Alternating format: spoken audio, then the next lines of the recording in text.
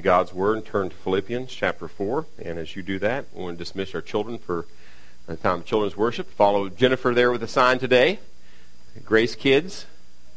If you can't read, follow the lady in the blue shirt. How's that?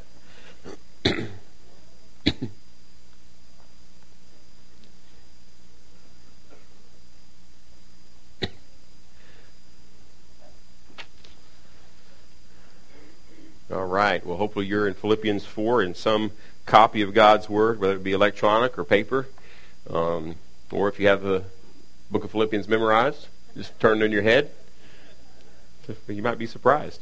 To Philippians chapter 4, and we'll be, Lord willing, covering verses 14 through 23 this morning. If you look at that, look at that. Chapter 4, verses 14 through 23. What's that look like to you? That's it. Huh? That's it. We're just going to quit meeting then, right? Philippians is over. We're done. No, we're going to finish, by God's grace, the book of Philippians this morning. And for some of you, it'll be an exciting time. Others may mourn. It's been a great time for me personally, and this wonderful letter to the church of Philippi. And my prayer is that it has been for you as well, and you've grown in the grace of our Lord Jesus Christ as we've studied this great book together. And but the title of the message in these ending verses this morning is spiritual investing. Spiritual investing. So I'm going to read these verses for us, and then we're going to pray together. Look there at verse 14 with me. Nevertheless, you have done well to share with me in my affliction. You yourselves also know, Philippians, that at the first preaching the gospel, after I left Macedonia, no church shared with me in the matter of giving and receiving, but you alone. For even at Thessalonica, you sent a gift more than once for my needs. Not that I seek the gift itself, but I seek for the profit which increases to your account. But I have received everything in full and have an abundance. I am amply supplied, having received from Epaphroditus what you have sent, a fragrant aroma, an acceptable sacrifice, well-pleasing to God.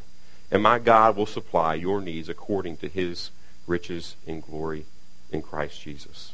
Now to our God and Father be the glory forever and ever. Amen. Greet every saint in Christ Jesus. The brethren who are with me greet you. All the saints greet you, especially those of Caesar's household. The grace of our Lord Jesus Christ be with your spirit. Let's pray. Lord, we pray that your grace would be with us today, would be with our spirit. And as we approach these final verses here in this letter that you inspired Paul to write to the church of Philippi, that would not only be a blessing to that church and churches of that day, but to our church this morning. Lord, I pray our ears would be attentive, our hearts would be humble before your word. Lord, we would expect you to do something great in our hearts this morning. We pray this in Jesus' name. Amen. Well, I would say that most of the adults in this room have some kind of IRA, individual retirement account. Most people in here that are adults probably have something like an individual retirement account. It's a wise thing to have, an IRA. Or something like that, or a Roth IRA, or something else like that. You're investing in the future, right? What's going to happen when you retire? Now, I'm just going to throw this out here, so maybe another sermon for another day. This will be the sermon before the sermon, and I'll give you a sermon after the sermon, too. Here's a sermon before the sermon. The sermon before the sermon is that Western mindset of retirement is unbiblical. The Western mindset of retirement is you accumulate all that you possibly can and throw it out there so you can retire at 65 and sit around and play golf all the time and do nothing. Now, that's not biblical. Now, you may not continue to work in your same job, but the biblical account, we work the rest of our lives. We're doing something productive for the glory of God. We were created that way. God created them in the garden before sin. Work came before sin, not after the fall. And people forget that. They were created to do things, to use our lives for eternal benefits. So again, there's nothing wrong with having some money set aside so you can continue to work for the glory of God, right? There's nothing wrong with that. But to have a American mindset to retirement is unbiblical. Many people spend a lot of time thinking about their IRA. They diligently watch the stock market, wondering what it's going to do to their IRA. They read many articles about investing their money. They listen to radio shows that are dedicated to helping people with investing. They watch TV shows that do the same. They go to seminars, and then they make adjustments to their investing strategy. How much? In what do I invest? Where do I invest it? And none of these things, please understand, none of these things are bad in and of themselves. It's not sin to do those things, but it could be. If we spend too much time, and all of a sudden that nest egg that we're laying out there becomes a God in and of itself, then we got to watch our hearts there. However, when we think about this, I would venture to say that most people do not spend near as much time thinking about and acting upon their SIA. What's an SIA? Their spiritual investment account. Not an IRA, but their SIA, spiritual investment account. The amount and the places they invest their funds in the things that advance the gospel. Think about that. How much time compared to time and that we spend thinking about our IRA do we spend thinking about and working toward our SIA? And the truth be known is professing Christians give way less to their SIA than they give to their IRA. It's statistics from any kind of source that Christians, those who profess to be Christians, followers of the Lord Jesus Christ, give way less to their SIA than they did to their IRA. And I would think we would all say there's a problem. There's a problem. Should that be the case for those who profess to follow the Lord Jesus Christ? Well, God's Word would say, no way. Our SIA should be where we invest way more than we invest in our IRA. And again, there's nothing wrong with having an IRA. But if the IRA is more important in time and investment than our SIA, we've got things mixed up. How about you? SIA? IRA? Where do they line up for you? Where are they priority-wise? Where are they? Do you spend more time thinking about and more time acting on the IRA than your SIA? Well, Jesus made it clear that how we use our resources is a direct reflection of our hearts. When he said this in the Sermon on the Mount in Matthew 6:21, "For where your treasure is, there your heart will be also." It's kind of getting hot in here, isn't it? Where your treasure is, there your heart will be also. It's a matter of the heart. And our actions, the way that we invest our resources that God has given us, remember that, they're not our resources, ultimately they're His resources, right? And we're just stewards of those resources. How we use those says a lot about our hearts. So here's a question. Where is your heart this morning in relation to your spiritual investing? Well, this morning as we look at these last few verses here in Philippians, God through Paul has a lot to say about spiritual investing. And my prayer is that He would use His Word to bring about change in all of our hearts, and therefore our actions from our hearts based upon His Word this morning. So as we study these verses here in the final verses of Philippians chapter 4, we're going to be challenged by, get this, 8 biblical principles. Not 3, not 4, 8 biblical principles. And I could have probably stretched it to 10, but I gave you a break. Only 8. And in preaching class and seminaries, they tell you never do something like 8 or 10 points. That's stupid. That's suicide. Well, I guess I'm suicide this morning, all right? But 8 biblical principles concerning spiritual investing. And they say that because most churches couldn't handle 8, but we can, right? All right, here at Grace. We can handle 8 biblical principles concerning spiritual investing so that, by God's grace, we would make our SIAs a priority in our life for His glory. So let's once again be reminded of where we are in the context, how we got to these last verses here in Philippians. I'm not going to review every sermon, but just remind us about the book of Philippians a little bit so we can see why Paul says what he does. It's so important for us to see the context so we understand what he's saying to the original recipients. The first task of any time we study the Word of God is to ask the question, what did the original author mean to the original recipients first? And if we don't get that right, we won't get anything right. Often, hey, what's the application here? Well, if we don't understand what he's trying to say to the original recipients, then we'll never get that right. So we want to understand, why does he write what he writes? Who is he writing to? Well, remember, he's under house arrest in Rome. When he writes this, he had planted this church back in Acts 16. We saw that, and I've reminded you all that throughout the series. He visited them 2 more times in Acts 19 and 20. So he has a great love for these people. And as you read through this letter, you see a great love and concern for these people. And he wrote as if he knew them, because he did. He spent a lot of time with the people in the church of Philippi. And so he's in prison. So these believers in Philippi, because of their great love for Paul and the gospel ministry, they send a guy named Epaphroditus, which is mentioned a couple times in the book. We've seen him before. We'll see him again this morning. And they send Epaphroditus with a gift to Paul to help Paul while he's in prison. And when he gets there, Epaphroditus and him must have spent some time together. Epaphroditus almost dies taking the gift. Paul holds him up as an example of someone who was selfless. We saw that in chapter 2. But he gets there, and they must have exchanged some pleasantries and talked a little bit. Then they got serious, and they started talking about the church of Philippi, and Epaphroditus was able to give him an update how things were going. There's some things that Paul was able to write and encourage them greatly in. Hey, you're doing a great job here, but there's some things that we need to talk about a little bit. That I mean, and give you some more instruction on, encourage you to do better in, and to make changes in for the glory of God.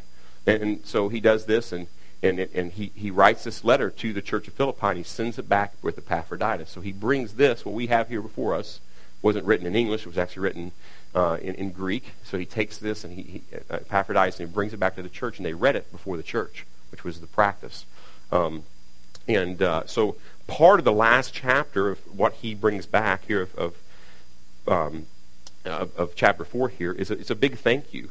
And we saw that last week in verses 10 through 13, that he was beginning to thank them for what they had done in sending this gift. And we also see Paul, one of these believers, to know that God had taught him to be content. He taught him the secret of being content in every circumstance. We looked at that as well. Paul was able to be satisfied with where God had him. How? By the power of Christ in him. I can do all things through Christ who strengthens me, or him who gives me strength. Many of us heard this verse. We talked about what it doesn't mean.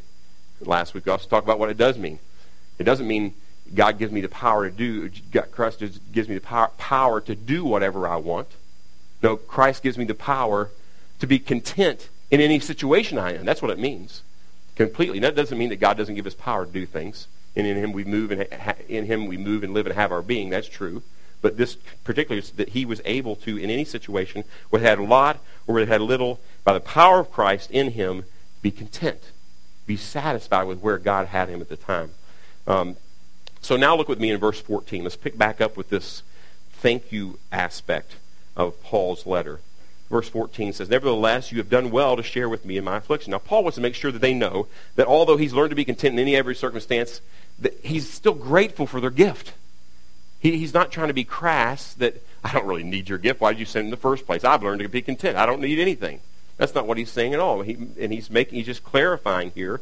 You've done well to share. He says that some translations say it's a good thing that you've shared with me while I'm afflicted, he says, or basically he's talking about his imprisonment. Now look with me the word share there.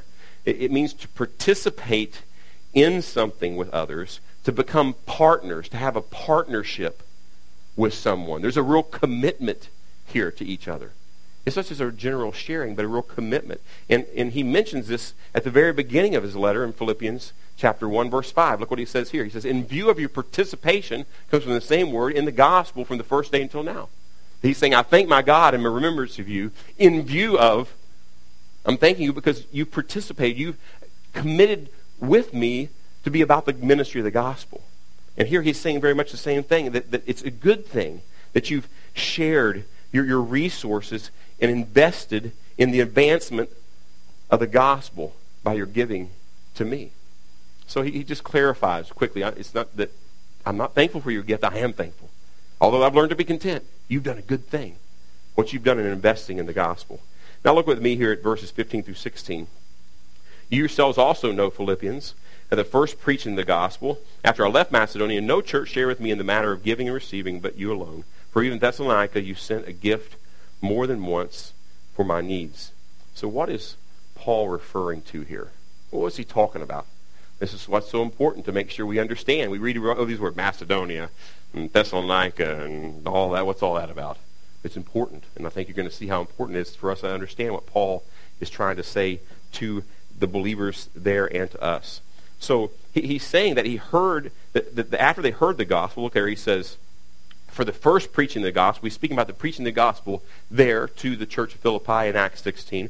After they heard it and they embraced the gospel there in Acts 16, he then left them. He says, after I left Macedonia, and Philippi is in Macedonia. In fact, it was a major city in Macedonia, and most of the time when Paul refers to the churches of Macedonia or Macedonia, he's speaking of his time in Philippi because he'd spent more time there than any other churches and had a stronger relationship. So often he's speaking specifically to Philippians, but for sure in general because they're in Macedonia. So after he left them, they were the only church, he says, that invested their resources in the ministry of the gospel by supporting him. That was the only church that did. And he then gives them an example in verse 16 by saying that they did this when he was in Thessalonica. So here's the question. When was Paul, think about this, when was Paul in Thessalonica? Let me just ask you another question, so you've all been listening for the last 19 messages, okay?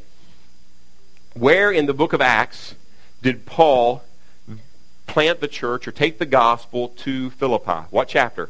Chapter 16.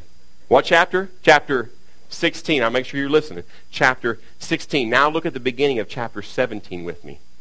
Now when they had traveled through Amphipolis in Apollonia, they came to, what's it say? Thessalonica, where was a synagogue of the Jews. They came to Thessalonica. Acts 16, he's where? Philippi. Acts 17, he comes to Thessalonica.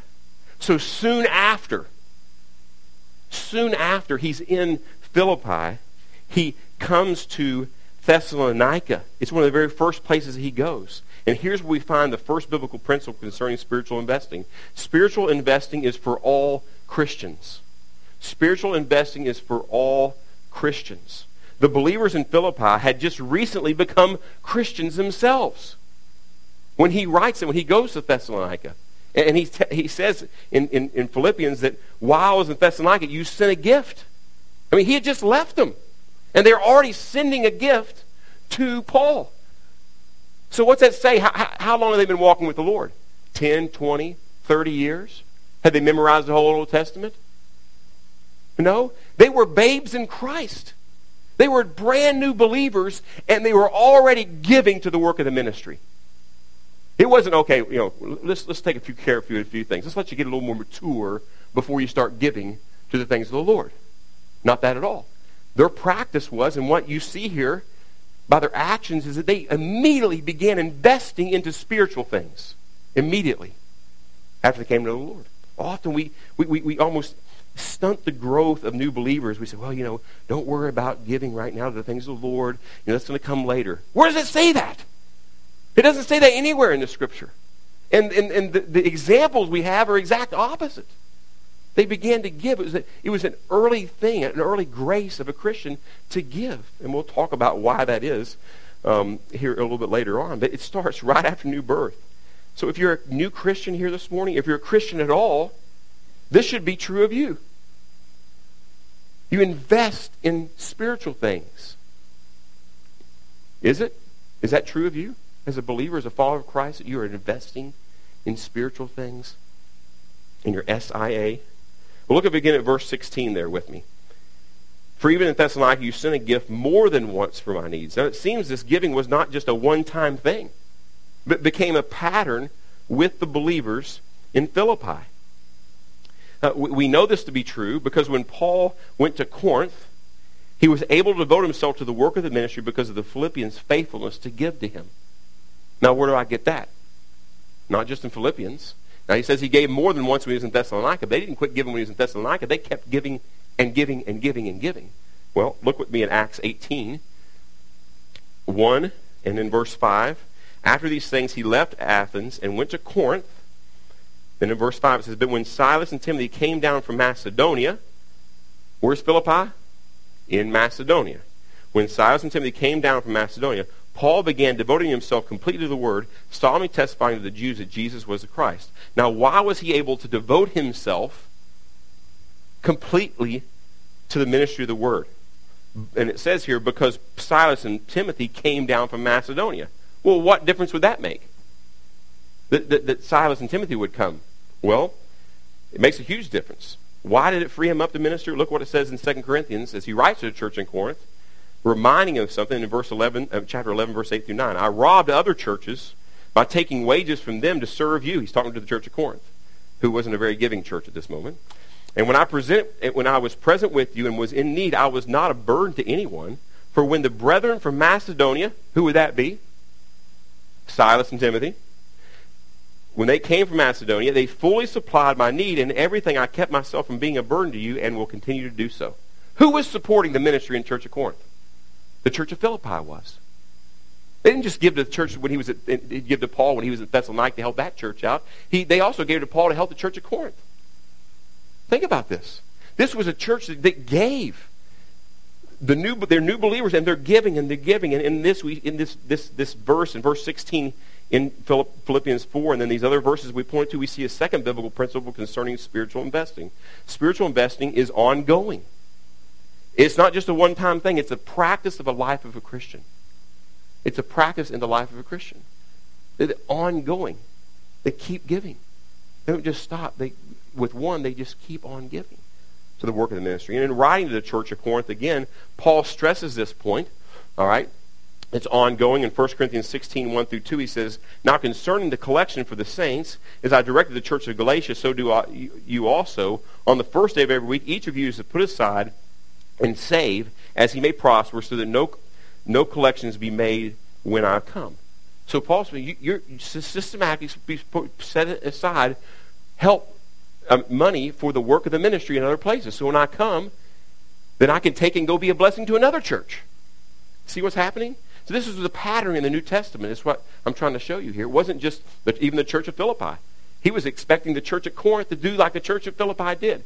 And we'll look at that here in a second. He actually uses the church of Philippi as an example to the church of Corinth. You're bad and they're good. No, I'm kidding. He could have said it like that because that's about what he says. It's even almost more flavorful even than that. But he does. This is expected. And here's a question for us this morning: is spiritual investing an ongoing practice in our lives? Is this something that takes place on an ongoing thing in our lives? We're spiritually investing.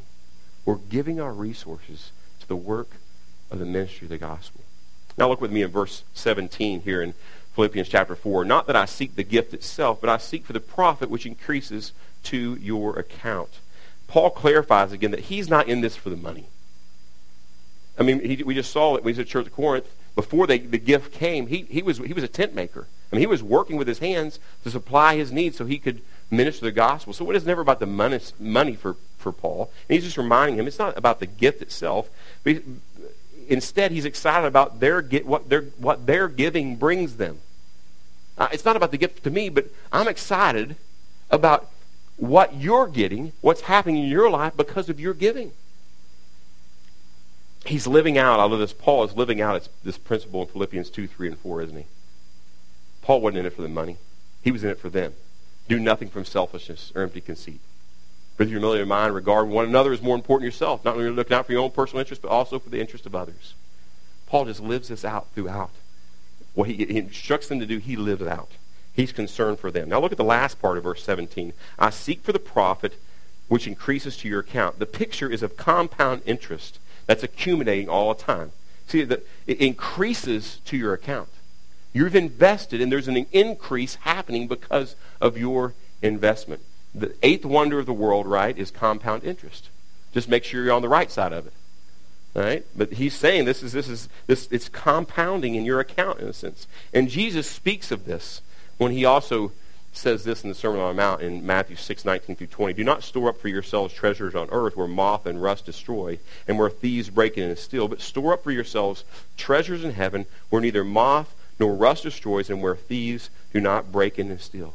And what they were doing by investing in the gospel ministry, they were investing in treasures in heaven, not treasures here on earth that can be destroyed. They were investing in eternity.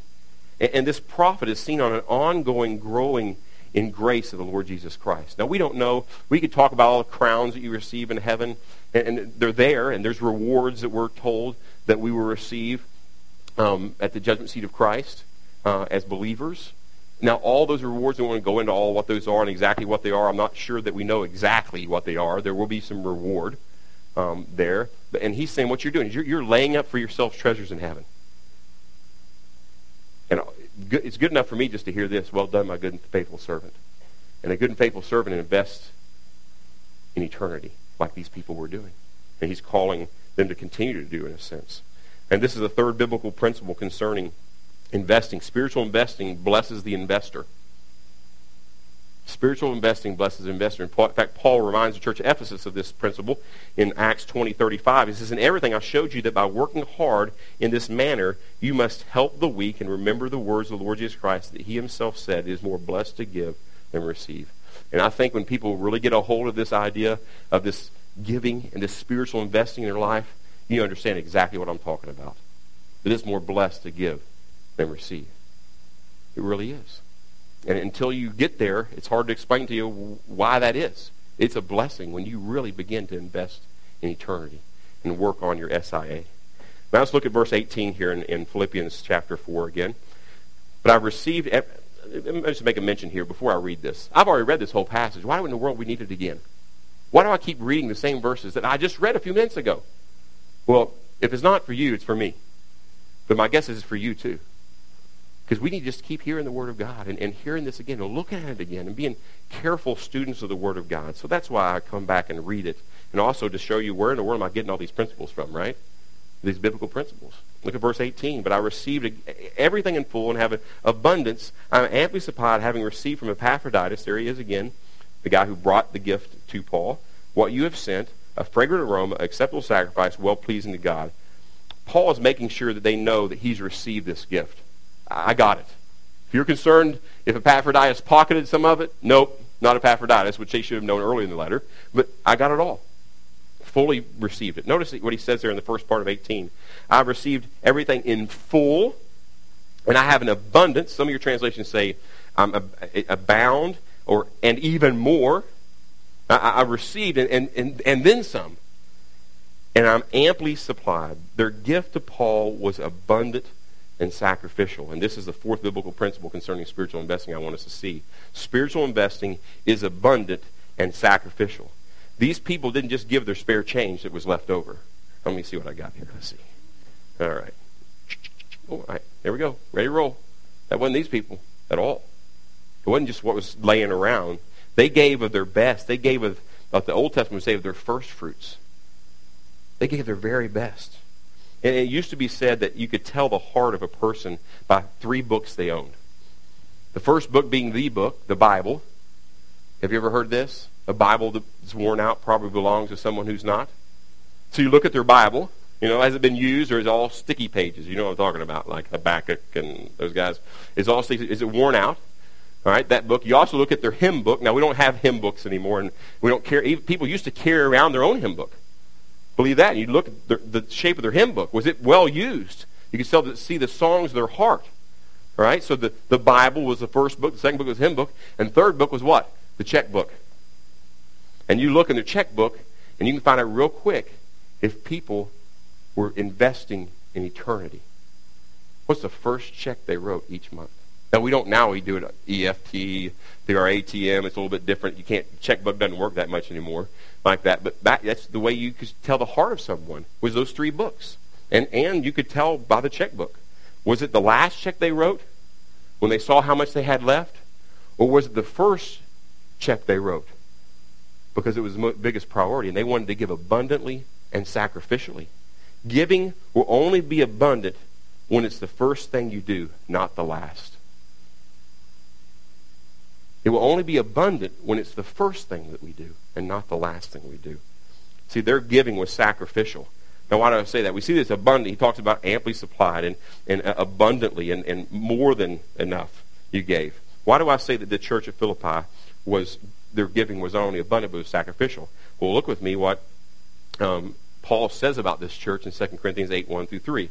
"Now, brethren, we wish to make known to you the grace of God, which has been given in the churches of Macedonia." Again, Macedonia, the church of Philippi is at least mentioned here, if not specifically pointing to, "that in a great ordeal of affliction, their abundance of joy and their deep poverty overflowed in their wealth of their liberality. For I testify that according to their ability and beyond their ability, they gave of their own accord." That in a great deal, look at verse 2, in a great ordeal of affliction. This was not a wealthy church. The church of Philippi was not a it's easy for them to give abundantly because they had a bunch. They didn't. It was like somebody on welfare giving to someone else on welfare. That's what the church of Philippi. They gave sacrificially. Then it goes on, it says that not according to their ability, but beyond their ability. The church in Philippi gave abundantly and sacrificially. I saw this quote, and if you follow me on Twitter, maybe you saw this quote this week. I saw this quote, and it's really stuck out to me. When it comes to giving until it hurts, most people have a very low threshold of pain. That's true. Giving sacrificially, giving till it hurts, all of a sudden, we're not nearly as tough as we thought. Some people give generously, and that's a good thing to give generously. And I would encourage us all to give generously, but they don't give sacrificially. And what do I mean by that? Well, if somebody has millions and millions and millions and millions and millions and millions of dollars, and they make a donation to some charity for $100,000, we would all say that's a generous gift, wouldn't we? That's a generous gift. Somebody gave our church a gift of $100,000 that had million, that'd be a generous gift. I'd say thanks for your generous gift, but it may not be sacrificial. See, some people give generously, some people give sacrificially, some people give generously and sacrificially, but we all should give sacrificially. And if you give sacrificially, it'll always be generous too. If you're giving sacrificially, whether it's $10 or $10 million, and that's sacrificial, it will be generous, right? Well, we need to ask this question: is our spiritual investing abundant and sacrificial, like the church of Philippi?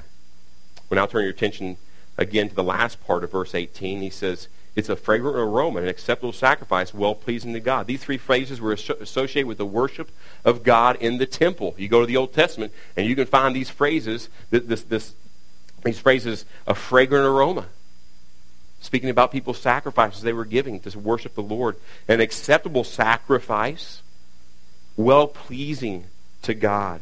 Not only were these believers' gifts a blessing to Paul, but their giving to the work of the ministry of the gospel was seen as an act of worship towards God. And that's the fifth biblical principle concerning spiritual investing. Spiritual investing is an act of worship. Know that when you are committed to your SIA, your spiritual investing account, in a biblical manner, it's an act of worship. You are ascribing worth to the Lord. Worthship, which means to worship something. You ascribe worth to that. What do I think about God? And he's saying when we give biblically, when we invest in spiritual things, that we're saying we think a lot about God and what he's about. We're worshiping God through our giving. Now look at verse 19. And my God shall supply all your needs according to his riches and glory in Christ Jesus. Probably the second most popular verse in this chapter, behind verse 13. So what's he mean? Well, Paul wants to assure these believers that when they invest biblically, the Lord will take care of them. Now, is he speaking physically or spiritually when he says, my God will supply all your needs according to his riches and glory? Is he talking about physical or spiritual? Yes. Both. He's talking about both, not just one. Now, the context dictates for both of them. The context of the church of, or the book of Philippians, or the letter to the Philippians, dictates spiritually, because his primary concern for these believers in the church of Philippi was a spiritual growth. So he's pointing to the fact that God will supply their spiritual needs. Think about this. He tells them to stand firm against opposition. He tells them to be unified. He tells them to have selfish humility. He encourages them to press on and keep growing in the grace of the Lord Jesus Christ. He tells them to think on these things. Right? We saw there back at the beginning of chapter 4. He's encouraging to grow spiritually. He's telling them that God will supply your needs for you to grow spiritually and be more like Jesus. He's also concerned with their physical needs. As they give of their physical resources, the Lord will make sure that they have enough to give and enough to live. Hear that? As they give of their physical resources, he will make sure that they have enough to give and enough to live. And he's just reassuring them of this. And Paul mentions this also to the church at Corinth. Look what he says in chapter 9, verses 8 through 11. And God is able to make all grace abound to you, so that always having all sufficiency in everything, you may have an abundance for every good deed. Now, he's already exhorted them to give before this. You need to give. You need to join in the sharing of the ministry of the gospel. You said you were going to. You need to be like the church of Philippi. They're doing a good job. You're lousy. All right, now he tells them this, and then he tells them, so they don't get concerned, And in verse 9 it says, and it is written, he scattered abroad, he gave to the poor, his righteousness endures forever. Now he who supplies seed to the sower and bread for food, who supplies seed to the sower? God does. All right? And bread for food will supply and multiply your seed for sowing and increasing the harvest of your righteousness. You will be enriched in everything for all liberality, which through us is producing thanksgiving to God. Look, see, he says, you will be enriched in everything for all liberality. You will be given so you may give, is what he's saying. I will take care of you so that you can give and live. He gives to us so that we can give to the ministry of the work of the gospel. He gives. This is great. Imagine this. Now, you think this happens at work. It really doesn't. They're just fooling you. So it's matching, right? So if you give 3%, your company will give 3%. And they just make it think that they're giving to you, right? Well, God says, and they are, I guess, but not like God. He says, I will give you the whole deal for you to give. He's going to put in the whole 6% or 10% or 20% for you to turn around and give. And don't worry, you can still live too. That's really what Paul is speaking about here. Therefore, the sixth biblical principle concerning spiritual investing we see here is spiritual investing is done in faith. Trust the Lord to supply your needs as he gives. Many people object and say, I can't afford to give. No, the truth is, you can't afford not to give. Or when I have more, I'll give. Let me just be as kind as I can here to that kind of statement. When I have more, I'll give. No, you won't. You won't. It's been shown over and over again. If you don't give when you have little, you won't give when you have much. It's a heart issue, not an amount issue. Not about how much I have or don't have. It's how much does my heart want to give. It's all about the heart. So when people ask, well, how much should I give? Now, I've taught out of Corinthians and other places in the New Testament about giving, so a lot of you already know what I think about the tithe. 10%, right? You got to give 10%. Well, if you want to be a biblical tither, you got to give 23 1/3%. Because the Old Testament, there's 3 tithes. 2 a year, 1 every 3rd year. So you average out 23 1/3%. You want to be a tither now? Everybody just want to hold on to the tithe. Well, and you know, but I would say this too, that how can we who are under the new covenant give anything less than those who are under the old covenant? I will say that. So I'm not going to tell you a percentage to give. That's not my job. But the biblical way to give is to give abundantly and sacrificially and to give. Because all believers are called to give. Even new believers. Even believers who don't have much. Or believers who have a lot. It's to give. To invest in eternity. So some people ask, okay, we talk about time, talent, or treasure. Yes. Yes, we're talking about all those things. Time, talent, and treasure. But what's Paul specifically speaking of here? He's talking about treasure. They gave up physical resources and probably money so that we take and they could. Epaphroditus had a long trip. The food probably would have got spoiled if they just sent food. And there's nothing wrong with sending food. We should do that. But he's talking about a monetary gift they brought so they could buy things for Paul in Rome. So, yes, all those, but he's speaking specifically of finances here. So I would just encourage all of us to have faith that the Lord will come through on his promise. Has God ever lied? You think he'll supply all of your riches according to his glory in Christ Jesus? You bet he will. He will. Well, let's look at verse 20 now. Now to our God and Father be glory forever and ever. Amen. Here is the 7th biblical principle concerning spiritual investing. Spiritual investing brings glory to God. God is glorified as his people invest in eternal things and as he supplies all that is needed for his people to invest. He's glorified in that. When we spiritually invest in a biblical way, it can only be explained by God. It's not normal to invest in a biblical way, abundantly and sacrificially, with a great heart. That's not normal. I told you about my friend before. Maybe you all are new, so you haven't heard about my friend up in Springfield, Illinois. He's a single guy, and I guess he's probably in his mid-60s now. He's been single, probably early mid-60s. He's been mid-60s now, I guess. He's been gone for a while, so it's definitely mid-60s. We've been here, yeah, definitely mid-60s. So this guy, I won't tell you his name, will you? His name's Doug. And Doug, a great guy, loves the Lord, been single his whole life. Didn't come to know the Lord probably until he was in his early 40s, just on fire for the Lord. And John and I got to know him a little bit, and we were telling him about this place that we used to shop in Springfield, Illinois called Aldi's. Anybody ever been to Aldi? Oh, yeah, man. I like Aldi because you can save a bunch of money. And when it comes to our family, we like Aldi, so we drive to Pearland and shop at Aldi. And it's worth, you have to pay all that gas. We save 10 trips to Aldi's and back for gas money, how much you save. So you save a bunch of money. We were telling him how much money we saved and how much bread was. So I don't know what you brought at the store at that time. It was like $1.50. I just threw that out there.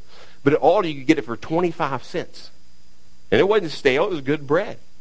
And he loved to eat toast. That was his thing. And at work, he had like a toaster under his desk. He was an accountant, and he had toast. And he was just eating toast all the time and jelly and stuff. And it was like Doug like, hey.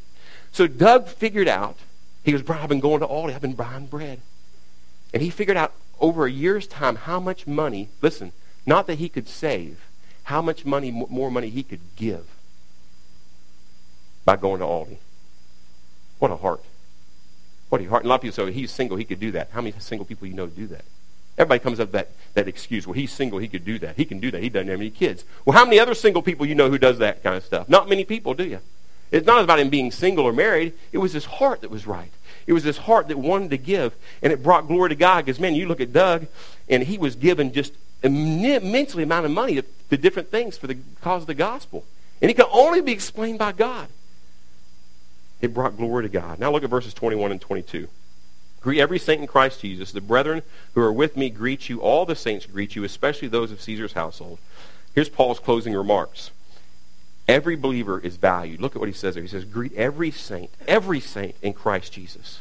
They're all valued by God. And then he says that the brethren who are with me greet you. All the saints greet you. These are followers of Christ from all over the world that have come to visit Paul in Rome. They're there. They're in Rome.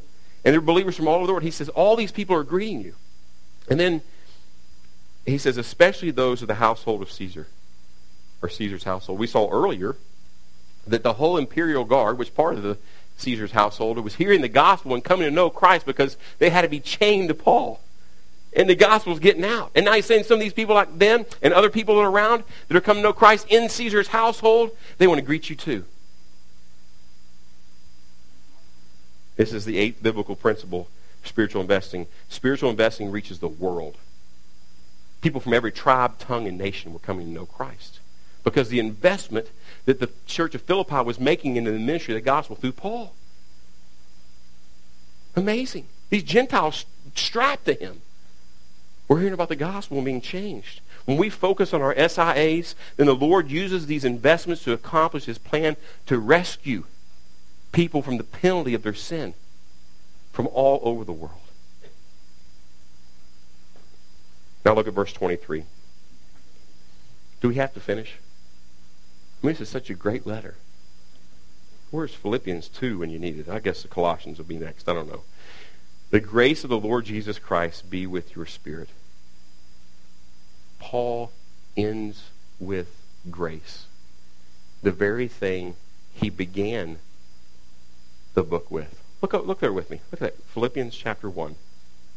Paul and Timothy, bondservants of Christ Jesus, to all the saints in Christ Jesus who are in Philippi, including the overseers and deacons. Verse 2, grace to you and peace from God our Father and Lord Jesus Christ. Grace to you. He begins and he ends the letter with grace. It's one great big grace sandwich. Because it's all about grace. And the Greek word for grace is charis. And all girls are named that now. I think it's a great name. And the word means gift. The word charis, the word grace, means gift. And here at the end of his letter, he's talking about this giving, this spiritual investing of giving of our resources to invest in the ministry of the gospel so that people can hear about the greatest gift ever given. So at the end of his instruction to the church of Corinth, or in the middle of it kind of, in his church to the church of Corinth on giving, look what he says in 2 Corinthians 9:15. Thanks be to God for his indescribable gift. I've been encouraging you to give. He's encouraging and telling the church of Philippi, you've done a great job in doing what you're doing. You're giving. Thanks be to God for his indescribable gift. We give because we've been given. Somebody asked me this morning, how am I doing? What was my response? Better than I deserve. We've been given so much. If Paul says, even when we don't have much, we've been given more than we deserve. Because God's a God of grace. We get what we don't deserve. We get his grace. His love, his forgiveness. He's given his son You're talking about sacrificial and abundant. He gave his Son. Our model of giving is the Lord, the Lord Jesus Christ. And by his grace, now Paul's saying, how in the world are you going to keep doing this, Church of Philippi? How are you going to keep doing this? How are you going to do this here at Grace Bible Church? The grace of the Lord Jesus Christ be with your spirit. Only by the grace of God can we give like this. Now let me ask you this question. Have you received the gift, this indescribable gift that Paul speaks of? The one who went to the cross and died in your place because you were a sinner and you deserved hell. You deserved death. You deserved separation from God forever. And he came and died in your place. He took the penalty that you deserved. And he rose again so you might be forgiven and be given new life and be made right with God. Have you accepted that gift from God? My prayer is you have. And if you have, then let the overflow of that grace in your life. We give not to gain favor. We give because we have been given favor from God. May we do that to the glory of God. Today, tomorrow, the next day, to work on our SIAs for his glory. Let's pray. Lord, thank you so much for your word. Lord, thank you for this little letter to the church of Philippi. And Lord, not only was it a letter to the church of Philippi, but Lord, it's also a letter to every church that follows the Lord Jesus Christ in the history of this world. It's a letter to us. And Lord, thank you for that. We're thankful for that. And we pray, Lord, by your grace, beginning and end, be all of your grace, that we would live in a manner worthy of the gospel of Christ, as Paul instructs the church of Philippi to do. Lord, that we would be selfless. Lord, that we would continue pressing on by your grace to know you more. Lord, that we would think on things that honor you. Lord, that we would not be fearful of our oppressors, but we would trust in you. Lord, that we would invest in eternity by giving of the resources you have given to us, so that more people might know the indescribable gift of the Lord Jesus Christ. We pray this in his name. Amen.